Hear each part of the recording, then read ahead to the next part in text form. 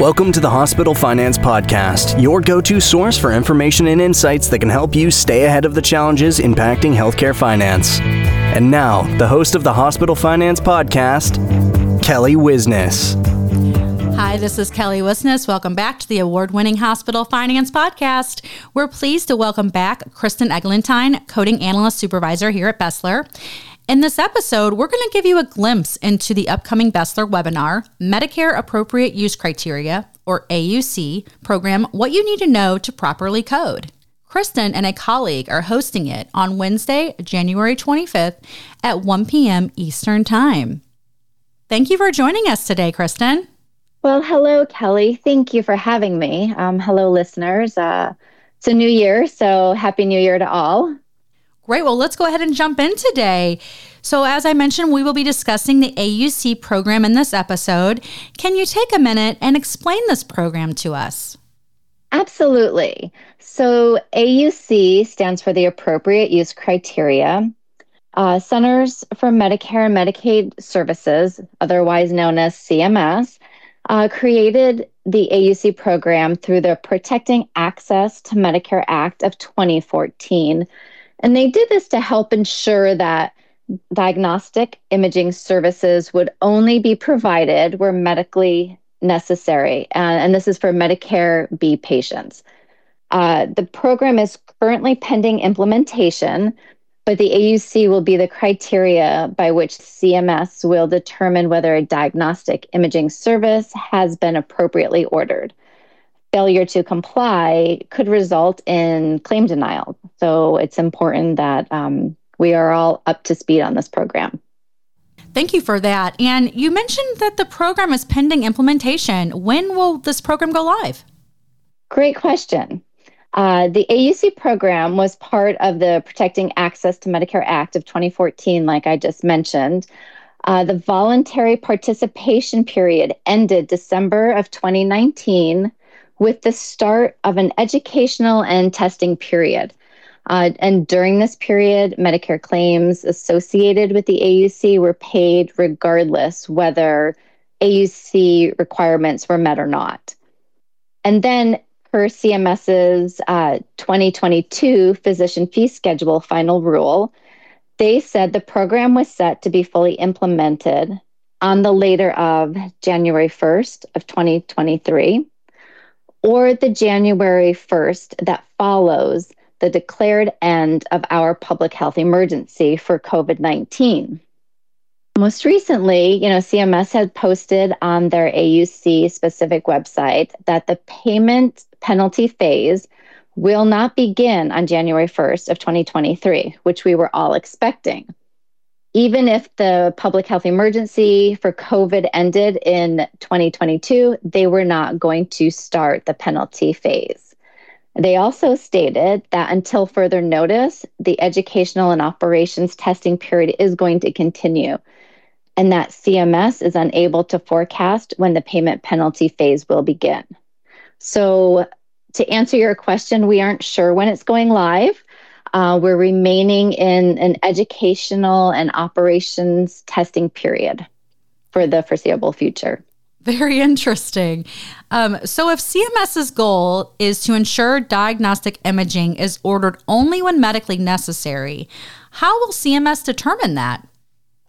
So CMS will require the ordering provider to consult a qualified clinical decision support mechanism. It's a lot of words.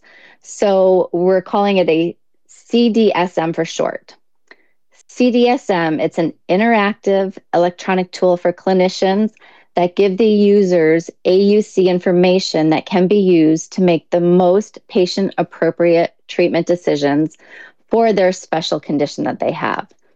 So if a provider orders a diagnostic MRI for a patient with Medicare Part B coverage, AUC must be consulted through a CDSM. Specific codes and modifiers will be reported to alert CMS that the ordering physician did this properly. Okay, I think that makes sense. And what type of diagnostic imaging service will require AUC? Advanced diagnostic imaging services that will require the AUC are MRIs, like I just mentioned, or CAT scans. PET scans will also require it, as well as nuclear medicine testing. The AUC requirement is for outpatient imaging services. So, in other words, patients covered by Medicare Part B. Medicare Part B covers two types of services: medically necessary services such as like doctors, services, and tests, outpatient care, home health services. It also covers your durable medical equipment and other medical services. In addition to some preventative services are covered under Medicare Part B. So therefore, the AUC program applies to settings such as physician offices, hospital outpatient departments, and that does include emergency departments, ambulatory surgical centers, or independent diagnostic testing facilities. Okay, thank you for that explanation. And are there any exceptions to CMS's requirement? Yes, we have 4 exceptions as of now. So under these 4 exceptions, AUC is not required. And those exceptions are whether it's a suspected or confirmed emergency condition, if there is insufficient internet access, if your EHR or your CDSM has vendor issues, or extreme and uncontrollable circumstances. That's kind of like your catch-all bucket. However, all of these situations, these 4 examples, they are required to be documented through the use of a modifier. So I've mentioned the use of modifiers a few times now.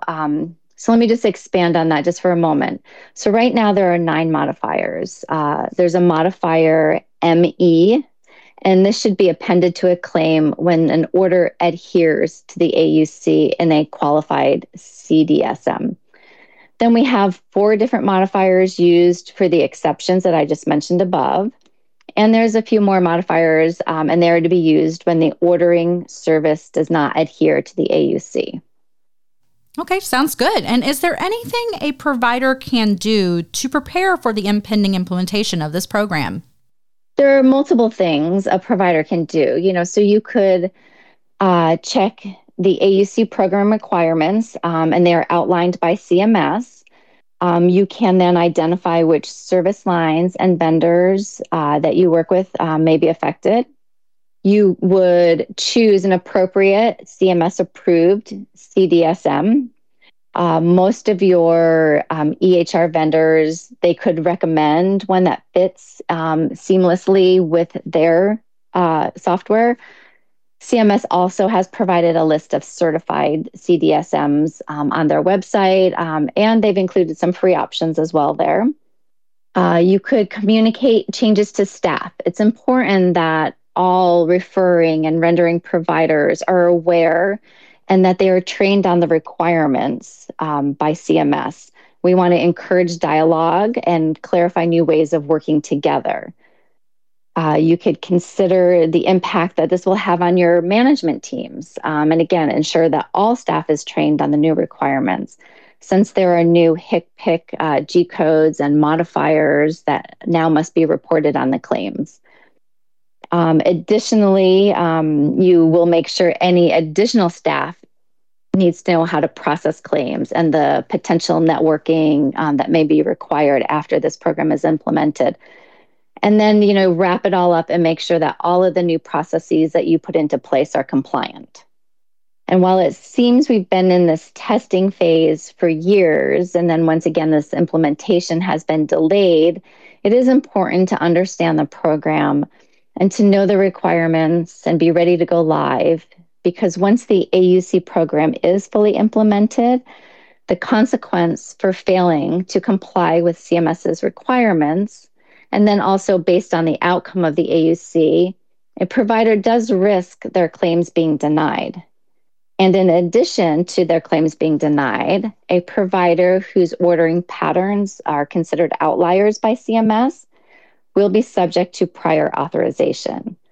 So meaning that if a provider repeatedly does not either consult a CDSM or doesn't report the correct code and modifier, they may have all of their diagnostic imaging have to be pre-approved, which would be unfortunate. I would just like to also say that I will be hosting a webinar on Wednesday, January 25th at 1 p.m. Eastern Time on the AUC program, going through everything I just talked about in more detail. I, along with another BESLER analyst, Sarah Clark, will be diving deeper into the proper coding for Medicare's AUC program.